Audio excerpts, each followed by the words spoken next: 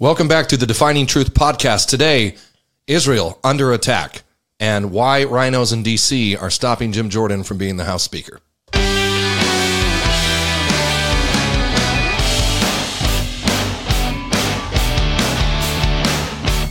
Hey, everybody. Welcome back to Defining Truth. It's been a minute. We were out of the country traveling. I've been sick. You'll probably notice me coughing today, surviving on this. Lots going on today. Is going to be a shorter episode as we mainly focus on the unprecedented terrorist attack against Israel October 7th, and as much updates as we can bring you there. And we'll give you our opinion on the geopolitical situation developing, as well as the House Speaker fight in D.C., why Jim Jordan now for a third time has been denied, and who are the people trying to stop him and why.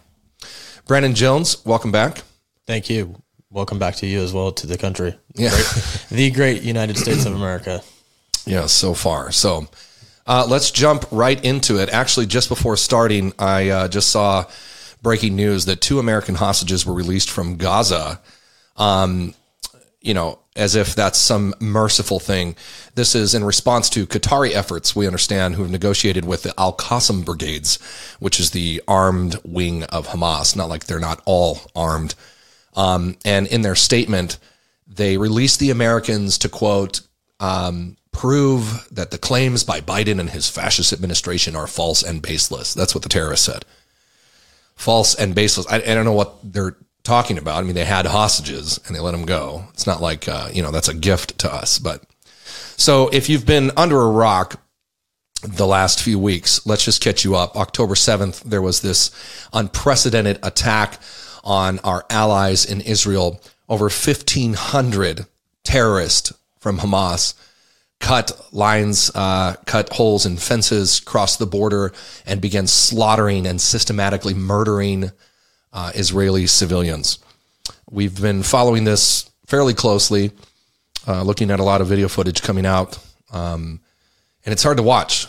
The slaughter of infants, the beheading of babies, raping of women, and of course they took hundreds of hostages. It's truly difficult to understand the magnitude of this horrific act. And then we're going to talk about a little bit on the U.S. response, which to me is even more shocking. The volume of pro-Hamas, pro-Palestinian supporters here in the U.S. should really be shocking. So first, let's go to breaking news as of today, so where we're at. So after the attack, Israel has launched many airstrikes, claiming to have taken out Hamas key positions and leadership. And of course, the world is now holding our breath, waiting for an IDF ground force to go in, as Benjamin Netanyahu has said they will effectively end Hamas with this operation. Now, what does that mean? There's a lot of opinions floating around out there and analysts and whatnot, but here's some basic level, superficial stuff that we understand. This is a three-level fight for the IDF. Multi-story buildings, ground level street fighting, and underground, as Hamas has what they believe is over 300 miles of tunnels by which they move missiles and projectiles and whatnot. This is going to be a big fight. Expected casualties are high, but in keeping with the motto, never again, I believe that Israel has finally had enough. Now, to put this into perspective on the situation here, just imagine if the official government of Mexico was the cartels, okay, and they were funding terrorist attacks and raids across the U.S. border into San Diego and border cities, kidnapping babies, American citizens, raping women, murdering people, launching rockets and killing hundreds of thousands of Americans. What would you expect our response to be? Right? Would we tolerate that? And yet, when we look at the Middle East and specifically Israel, it seems as though the world wants Israel to just sit back and take it. So I want to hit something very contentious here because, again, here at Defining Truth, we want to bring a correct perspective here. And truth is important in these very confusing situations. It goes without saying that war is horrible. and we grieve the loss of innocent life no matter what. But with war comes, unfortunately, casualties and collateral damage. And there's a big difference between collateral damage and purposeful murdering of civilians. Now, right now, we see in the U.S. mainstream media a lot of regurgitating of terrorist propaganda coming against Israel, which to me is just disgusting. It's absolutely ridiculous. But part of the narrative goes, that they're upset that Israel is bombing Palestine because it's just these, poor innocent people there. And of course, there are innocent people being injured, but the portrayal from the mainstream media is just not correct. It's false. And what do I mean by that? Well, you have to understand the way Hamas operates, right? They train children beginning at 4 or 5 years old to murder Jews. That's their life goal. Even on their website, if you go and look at Hamas today, which is the government of Palestine, which represents Palestinians, right, as a whole. It's not just a fringe group. It is the Palestinian people.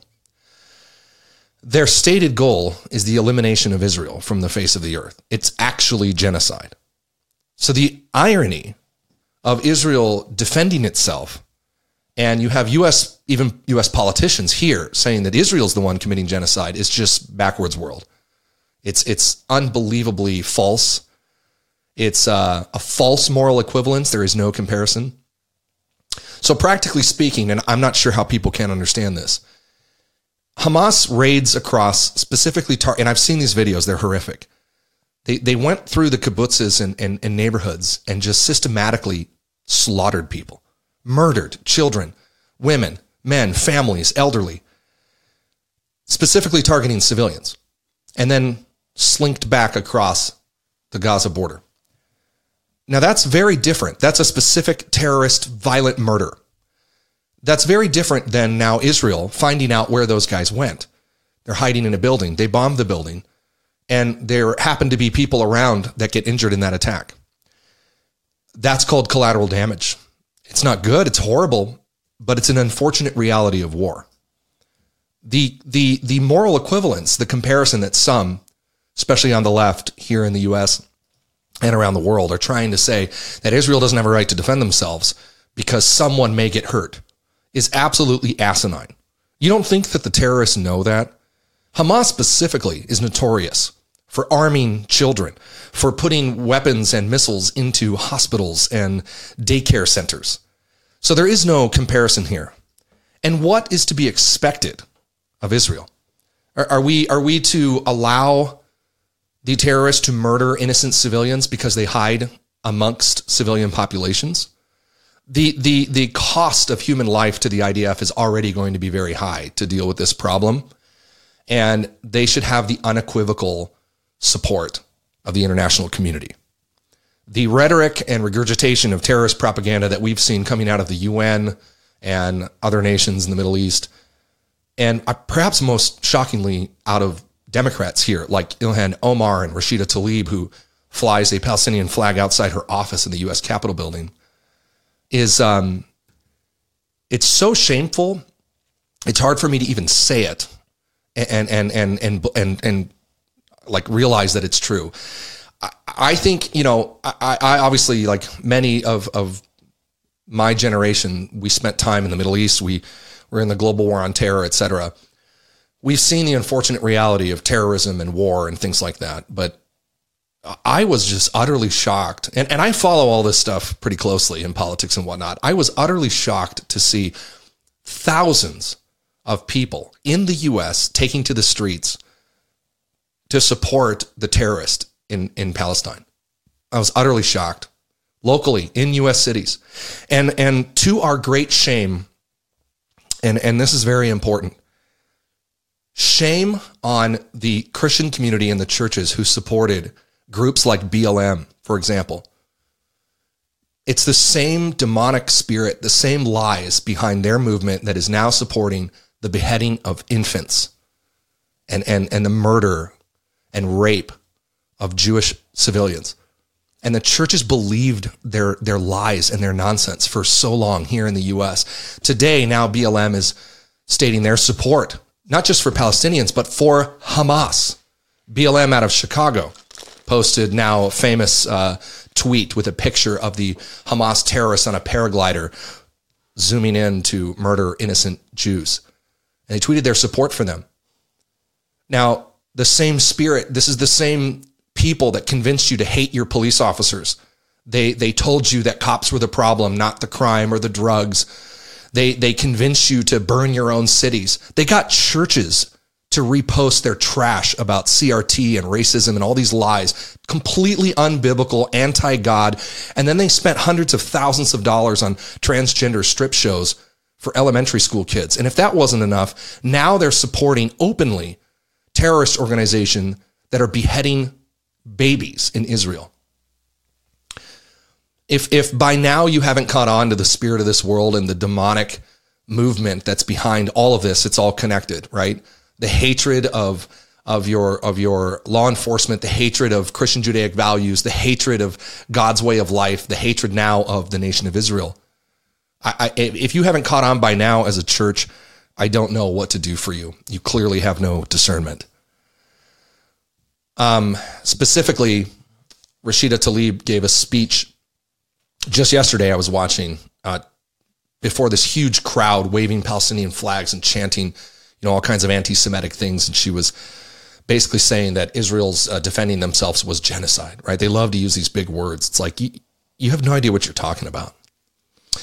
So since the time of the attack, again, if you're not following, we have a lot of footage, videos that have come out. In fact, even some of the body cams from the terrorists who were killed by IDF forces have been recovered. So we got an inside look into some of their planning. And here's what we've learned. It looks like the attack was planned almost 2 years ago.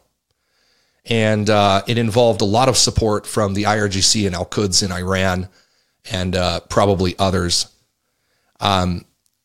They were very well put together as far as their operational plan. They had maps that were recovered from some of the terrorists they carried them on their chest pouches that showed locations of the kibbutzes where the civilians were that they were going to murder. There was teams designated, very professional, who the shooters were, who was carrying explosives, who the commanders were. In fact, they were carrying explosives which were not common to the region, like C4, which shows you some nation state support. They had locations of breaches. They had a plan of attack. They knew response times for Israeli defense forces. And they attacked during Shabbat, which is a time that the Jews are not out and about working, driving, or using cell phones. So it was very strategic timing as well. Their instructions, as we've learned, were to murder as many civilians as possible and then take hostages back across the border into Gaza. So they carried it out. 1,500 terrorists crossed the border, murdered thousands. Well, what's the official number? Do we know that yet?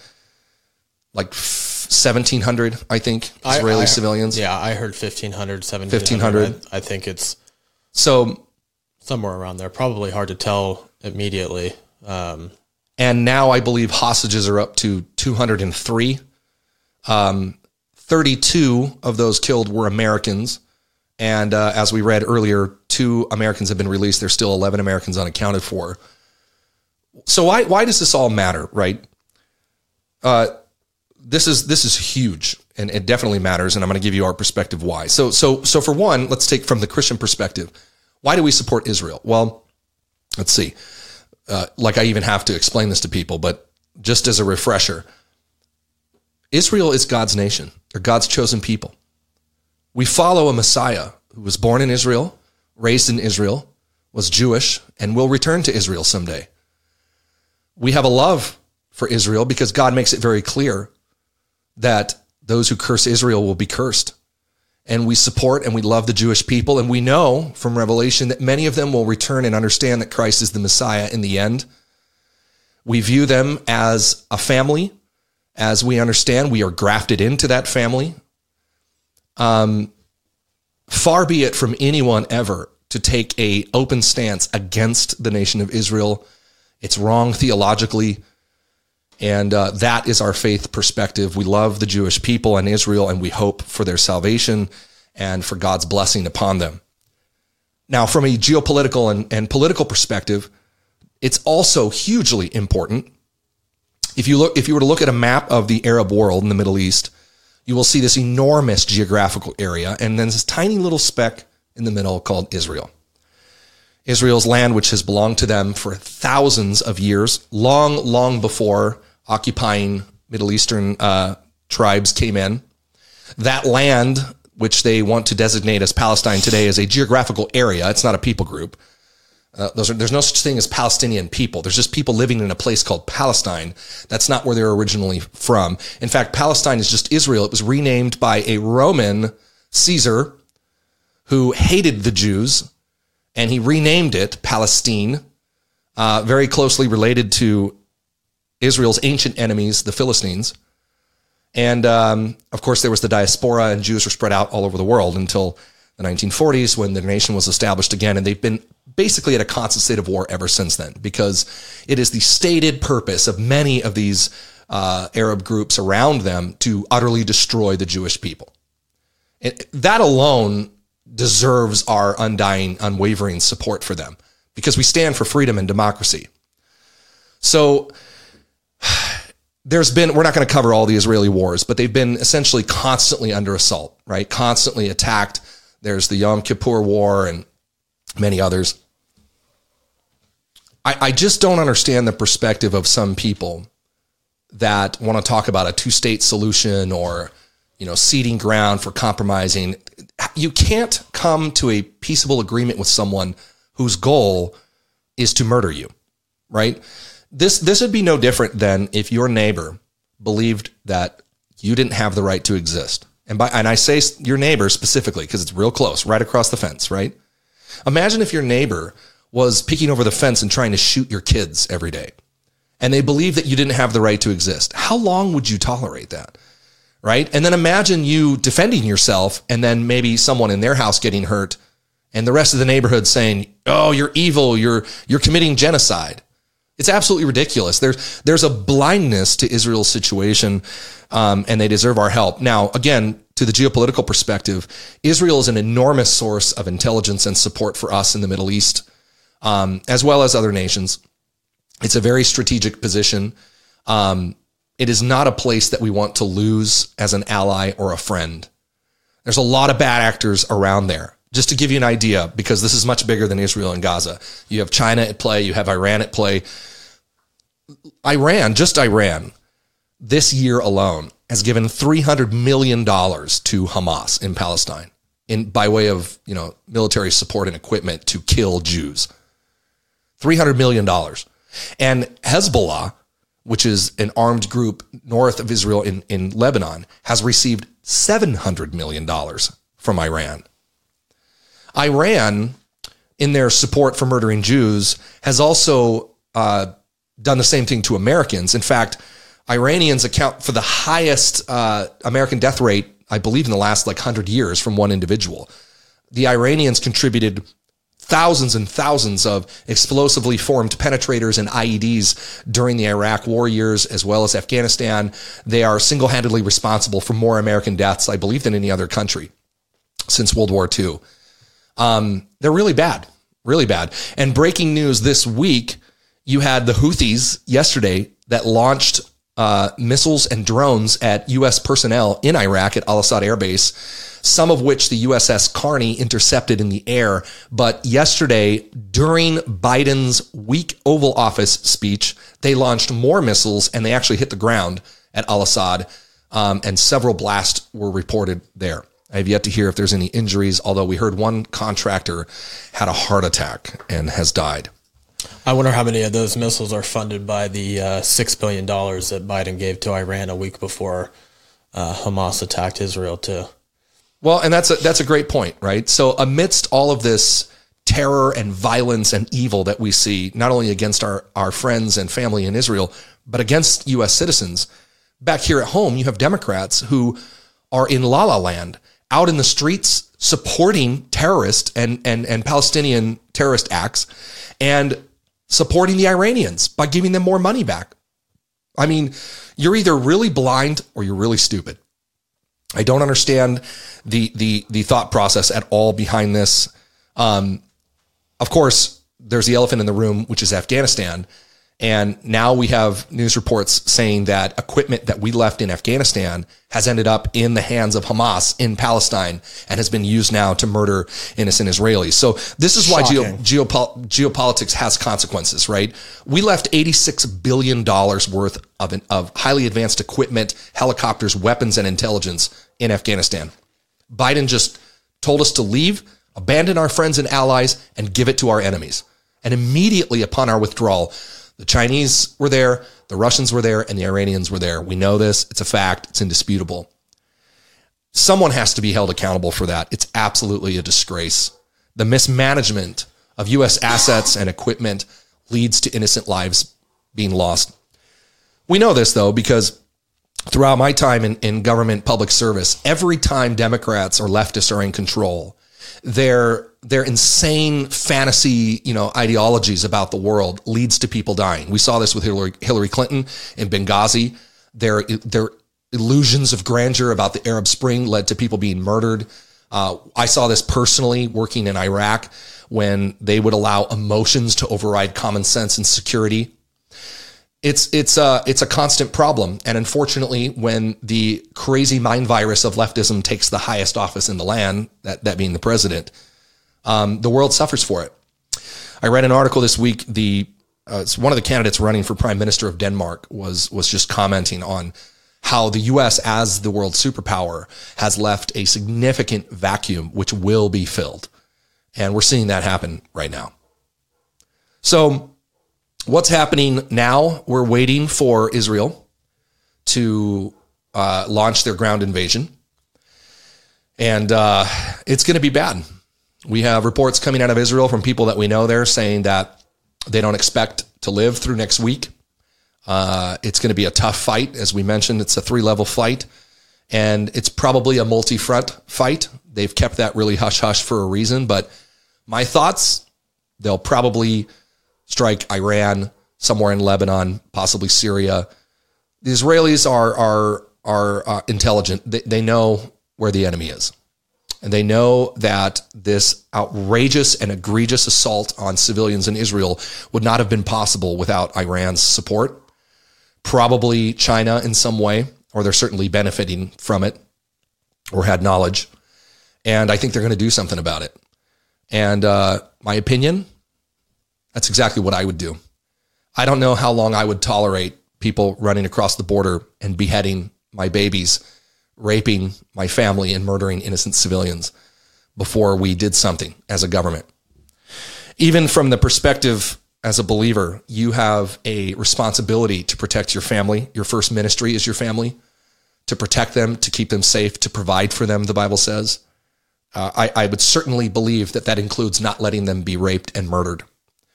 And if it's within your power and you simply neglect to do so, it's even more shame on you. So I expect news of the Gaza invasion to hit sometime in the next couple days, if not today, and we will see what happens next. As far as the U.S. position, we have several carrier groups moved into the region. It seems like we're sending more every day. Another squadron of A-10 Warthogs has been sent over to UAE. 2,000 U.S. troops, although Biden has says they are in a support role only, are being sent there. And of course now, due to the White House's doxing of our top guys, JSOC, we know is in theater. So we're set. The world is set for this conflict. Interestingly enough, from a Christian perspective, it's like one or two things. World War III kicks off and it ends with a victor and evil is crushed, or we see one guy come on to the world theater as a world leader and brings peace and declares himself the savior of the world, and there's your Antichrist. Definitely end time stuff happening in the world today. Very, very interesting. I would encourage you as a believer to find joy and peace in this, because we're set, right? For us to die is gain, to live is Christ. We know who wins in the end. We're good to go. But I would definitely say if you don't know Jesus, now would be a good time to maybe check out the news, open your Bible, and get to know who Jesus is, because everything that's happening has been discussed and talked about. And if there's ever a time to get right with the Lord, it's now. Definitely. Yeah, I wanted to say two quick things on that real quick. Yeah. Just what Christians should be doing. Jesus said in Luke 21, verse 28, that now when these things begin to happen, look up and lift your heads because your redemption draws near. That's one thing that we need to be doing. We need to, like you said, be looking for the soon return of Jesus Christ. And we also need to be praying because the Bible tells us to pray for peace of Jerusalem in Psalm 122, verse 6. Pray that they arrive at some kind of peace, that the terrorism stops, and that they'll be able to get their hostages back. And also pray that God places his hand of protection on the nation of Israel during this unprecedented war. This has end times written all over it. It's a tough topic, but, Absolutely. Absolutely. We should be praying for Israel definitely as they go into what could be one of the heaviest fights of their life. I also think that, it's important for us to be aware of what's going on here locally. What I mean by that is, for all those who say, they just want to stick their head in the sand and don't want anything to do with civics or politics. It's like, well, this is why when you see these things occurring, this is why it's important for churches to be involved, for Christians to be involved. Let me clarify. Obviously, everyone has their role to play in the body of Christ. If you're called to be a pastor, be a pastor. You're not called to be a congressman. But Christians in general are to take the truth and go out and live it and shine their light, which means we're to be involved in the world around us. And there's no better way, as we've said many times, to love your neighbor, one of the greatest commandments, than to care for them and be involved in an open process, which you're allowed to have an input into civics and laws and things like that. So we have a lot of these internal fights going on around us right now. And, this big picture stuff, these wars and the global conflicts, this is the end result of that apathy.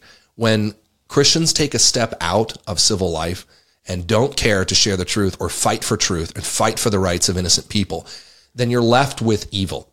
And it grows and it culminates until it explodes. And you're going to be talking about this tomorrow at Calvary Chapel, Chino Hills Real Impact event, why Christians should be involved in politics. Yes, there's a conference, a Real Impact conference I'll be speaking at, and one of the breakout sessions shortly tomorrow, Saturday in Chino Hills on why Christians should run for office. It's sort of a reoccurring theme, that's come up over and over again. One of the things I'm going to talk about, since you brought that up, I thought this was interesting, is the Muhlenberg brothers, who, I've talked about before. The Muhlenberg brothers were two brothers, both of whom were pastors or preachers back in the 1700s.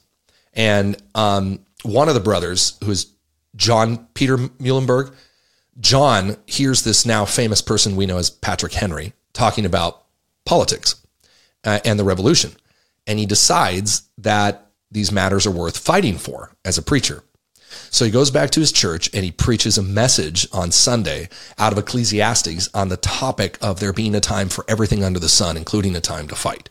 And when he does that, he takes off his reverend robes, and underneath he's wearing the uniform of a continental soldier.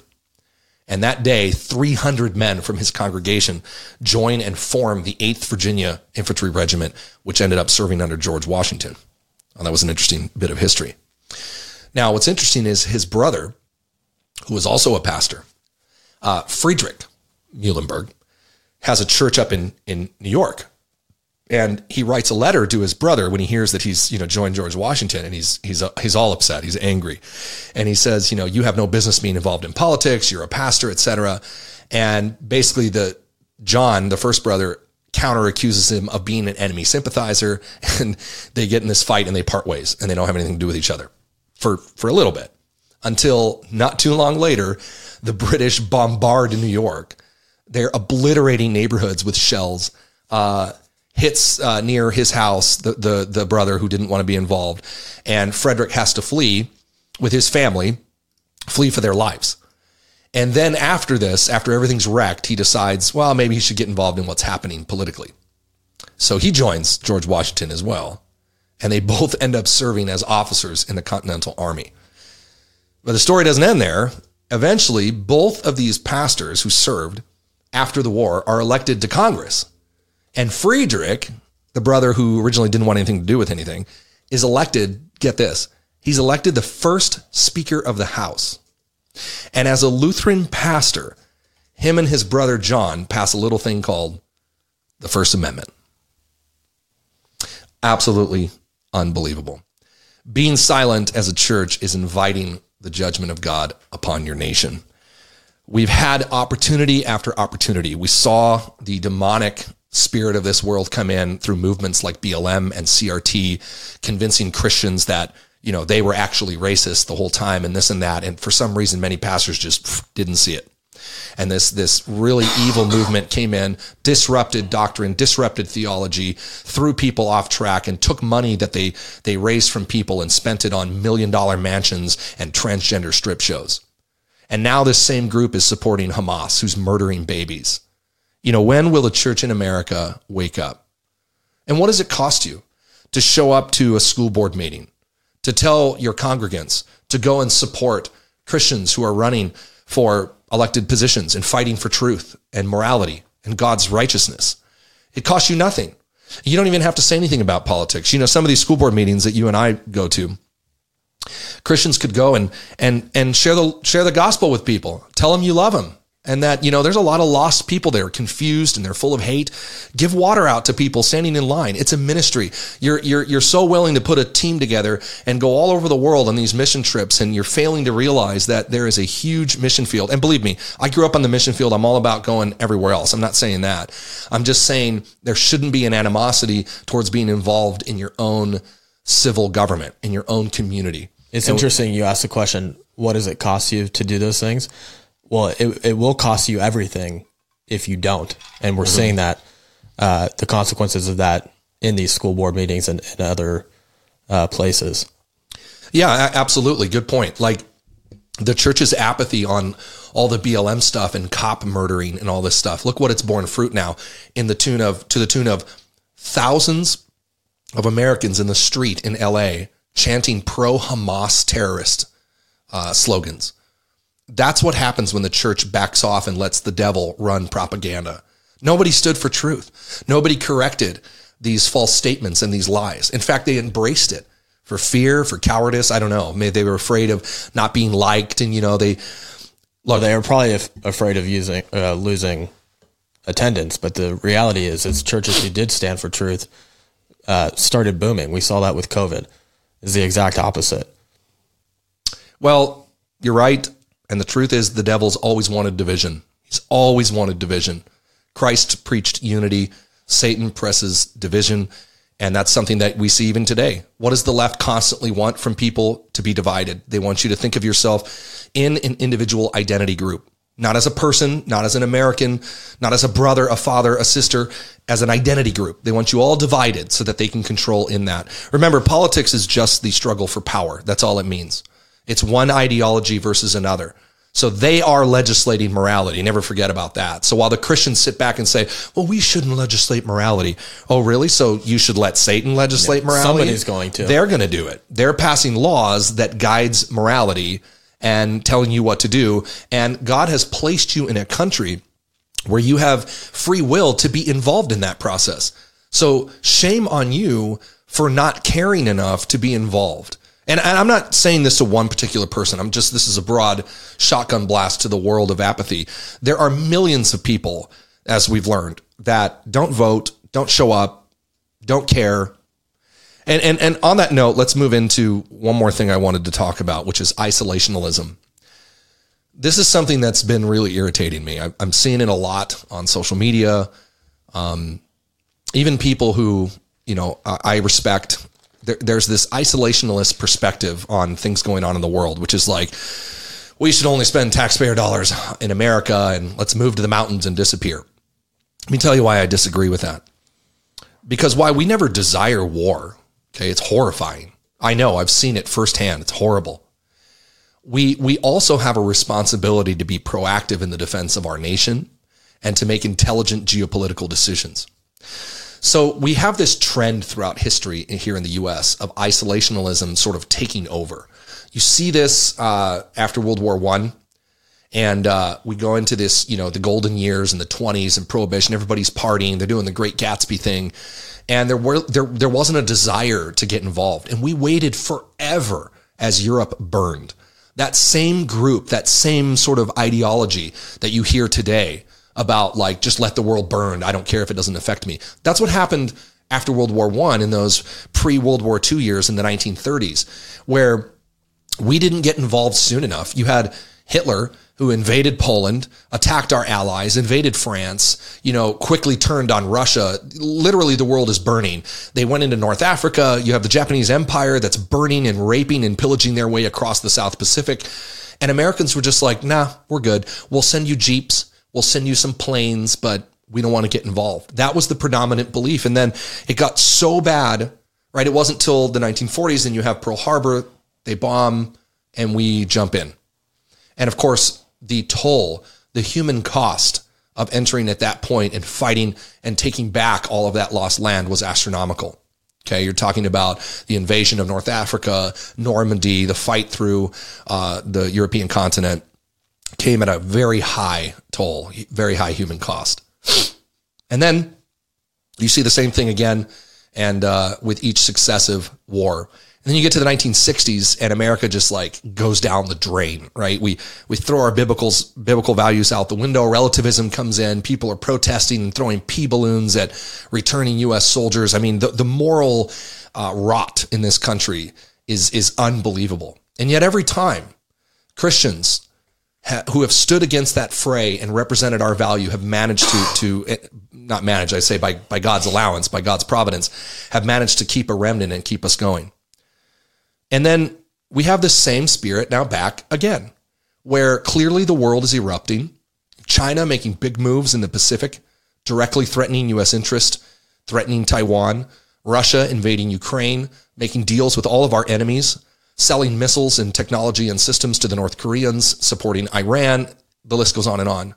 Now Israel, our greatest ally in the Middle East, for good reason, the only free democracy in the region, is under attack. And you have people who should know better here in the U.S. that are saying, nah, let's just stay in our home. What do you think happens down the road when you let the whole world burn and you are the world's superpower? It comes with responsibility. We have a responsibility to project power, because projecting power as the United States guarantees the world peace that we've all enjoyed, the Pax Americana that we've enjoyed for so long.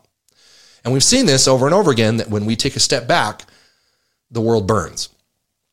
I think it's shameful. It's very sad, because it's nothing on us. Let's be humble about this. I mean, God has blessed us as a country. He's blessed us with wealth, with the military power that we have that can be taken in a second. And, up until a certain point, we've used it for good, but heaven forbid we take the world power, the dominant position that we have, and just let our allies burn. It's shameful. It's disgusting. And some things are worth fighting for. So if you were wondering at all what my stance is on getting involved with Israel, that's one fight I am behind. I think that anyone who blesses Israel will be blessed. And if there's ever a fight worth having, it would be defending the nation of Israel and their right to exist. Absolutely. And remember, life is short. We're all going to die someday. That's coming. So what matters more is your alignment with the Lord's will, right? That your heart's on track, that you know who Jesus is, and that you're praying for his will to be done. And maybe that role is different. Maybe it's ministering at a church. Maybe it's preaching the word. Maybe it's running for a local school board or running for Congress. Maybe it's just representing the truth of God in your job as a construction worker or, a pipe fitter, or who knows what. Maybe you're a teacher. Maybe who knows what you do.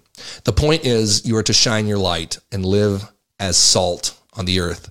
You're to have an effect. This sort of apathetic, enjoy my comfort while the world burns is coming to an end.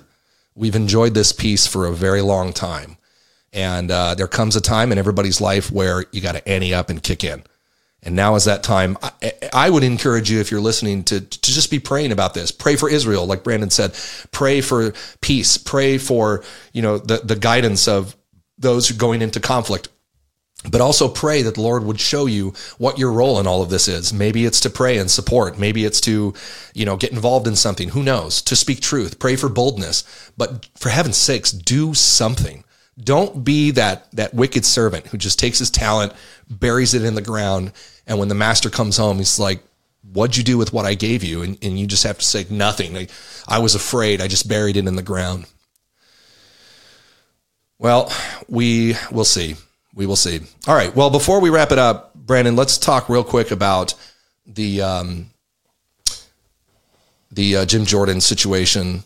And I'm going to let you temper me on this because I don't like rhinos and I'm not a fan favorite of the establishment there in DC. But let's. I mean, I'll open it up to you to kind of start on that. I mean, what's your take on the fight for Speaker? Yeah. So as many people know, Kevin McCarthy has been ousted as Speaker of the House. This has been going on for a couple weeks now, and now there's kind of a power vacuum happening for who's going to be the next speaker. There's a temporary speaker. I think his name's Patrick McHenry. And now Jim Jordan, as of this morning, has lost his third vote to be the next Speaker of the House. And he's losing that because he's aligned with Trump. And so there's some people holding out because he's aligned with Trump, who in all likelihood will, especially now with what's happening in Israel, will all likelihood be the next president of the United States. You can debate whether or not Kevin McCarthy removing him was a mistake, but now there's a vacuum that needs to be filled, and there's things in Congress that cannot get done without a Speaker of the House. So it's created a little bit of chaos within the Republican Party. It kind of makes us look silly in the eyes of the Democrats, although they have plenty of silliness on their side. I heard an interesting thing that Kevin McCarthy, who I don't know personally, even though I worked in politics for a long time, I don't know him personally, but he was always worried about being liked. He wanted to be liked by everybody. That's how actually one of the ways that he became Speaker, because he had lost the opportunity several times in years prior, was that he allowed this rule to be made that Matt Gaetz then took advantage of, where it only took the one person to kind of remove him from office or initiate that removal. On the other spectrum of that, they were comparing him to Nancy Pelosi, who, although she was feared, she was very much respected by people in her party. She kind of ruled with an iron fist. So, regardless of how you feel about Pelosi, I'm just trying to create the stark difference between how Pelosi led and how Kevin McCarthy led. And I think we see this a lot, and the Bible talks about it. When you strive too much for something, McCarthy fell on his sword because he strived so hard to become Speaker. Well, I also think it's exposing what you and I have learned, from sort of behind the curtain perspective, that the Republican Party is trash. It's like completely out of touch with the people of the United States. And you keep seeing this over and over again. In fact, probably the greatest sign was the advent of a guy like Donald Trump. People were so sick of politicians. They just wanted somebody that spoke like a person or that related to them, right? And it was never about, and I'll say this again for those detractors out there, it's never about Trump as a person. It's about what he stood for. It's the ideology that spoke against the uniparty and the rhinos and leftism. But this is yet another example of this fight where people are sick of establishment politics. And we don't know McCarthy personally, but we're really involved here in the state of California, where he's from. And, what we see coming out of the California Republican Party is exactly the same thing. Total disrespect and arrogance towards the grassroots. They could care less about local elections at all. They're all focused on sending money to DC. They could care less about their base. We saw that with the California GOP platform. Exactly. Which I'm sure McCarthy knew about. I'm almost certain he knew about, and he did nothing to stop it. Actually, there was plenty of elected officials there at the convention advocating for the change. And the Republican Party doesn't have much left, but to protect life and marriage, you would think is something that they would stand firmly on. And we saw that wasn't the case, at least from the establishment side of the party. And I think that was horrible. Kind of goes into what we're talking about here. And for many who might not know, so I'm on the platform committee, and I'm a delegate, and I was one of the ones in the room that voted to stop all this. And we were part of a group, a bunch of great people that were working together put out information. We at Defining Truth put out pamphlets fighting for the defense of marriage and life. And the fact that we even had to have that fight with everything going on in the world, with the advent of Islamic terrorism sweeping through the Middle East and nation state threats like Iran and China, the fact that we're spending our time fighting these rhinos in the Republican Party who are looking to subvert American values in our way of life is disgusting. It's so shocking. It's yet another testament, though, by the way, to the church's relinquishment of their role in civics, because what you have essentially is conservatives that don't know why they're conservative, like we say all the time. They don't believe in anything. There is no voice of reason. There's no apologetic stance giving a defense for our values and our way of life. So we at Defining Truth really aim to do that. And thankfully, by God's blessing, we were able to stop this ridiculous move in California where the Republican Party tried to back off their stance of support of marriage and pro-life. It ended pretty quickly, too. It didn't even make it out of the committee. One of the main arguments from people who were trying to change the platform, which, by the way, we know internally, a lot of people got burned on this. Oh, yeah. Because they kind of jumped on the train and it was going off the rails and they didn't get off in time and they got burned, which is on them for not standing on their values. However, the argument from the people in the party who were trying to change the platform is that, and we heard this from people who ran for office, falsely, I think, their argument was that because of the platform, they would have gotten votes from certain people, but because of the platform, these people did not vote for them. I would say just the opposite. We're not losing elections because of our platform. We're losing elections in California, especially at the local level, because people refuse to stand on the platform. You don't believe anything, like you said. Right. You don't know what you believe in. You don't believe in anything. And it's just kind of this thing. The Republican Party of California, they'll probably never bring it up again. We'll see at the next convention. But they would be wise to just either stick with the platform that they have or copy the national platform. Well, unfortunately, it exposed a deeper problem. I mean, the truth is that just showed you that the leadership of the Republican Party is trash. Which we already knew. They're totally out of touch with our values. They're not conservative. They don't believe in anything except for maintaining their power and raising money, right? That's what we've seen even across elections. They back candidates who they believed themselves would not win, and they backed them anyways. Why? Because they can make large donations. That's obviously true. And then there's the whole proxy issue, where the Republican Party allows people to vote with proxies, and the proxies are harvested. They do proxy campaigns to control these proxies. So if to explain this, if you're a delegate and you can't attend the convention, they let people come and take your proxy and vote for you. So they have these campaigns where they get as many proxies as they can. And we saw that right at the convention this year. We saw every time the chair wanted to vote for something, the decision was made by almost exactly the number of proxy votes of those not present. And their argument is, people have, medical reasons why they can't attend. Garbage. All these things. That is true. Except for the fact that there's people who give their proxies who have never showed up to a convention. Their whole argument with, this isn't happening. It's kind of like when people wanted to make the rule in the Rules Committee that you could not pay for proxies. And their argument was, it doesn't happen. So they're arguing just like Democrats. Yeah, they argue just like Democrats. Their argument is, it's not happening, so why make a rule? Well, guess what? My house has never been broken into, but I still set my alarm every night. And obviously that's coming from a criminal investigation background, I'll tell you that's like an admittance of guilt, because if you're trying to stop something from happening, you're obviously doing it and you're worried about it. If it's not happening, then make the rule. Then nothing's lost. It's just, they're just really shady, dirty people that don't believe in anything. We've seen that over and over again. And I attribute that in large part to all the good people doing nothing, right? It's like we always say, the only thing that evil needs to triumph is for good men to do nothing. And you see that at every level of society, where civically and in politics, most rational, good people have just checked out. They don't want anything to do with it. They're bored of it, or they're sick of it.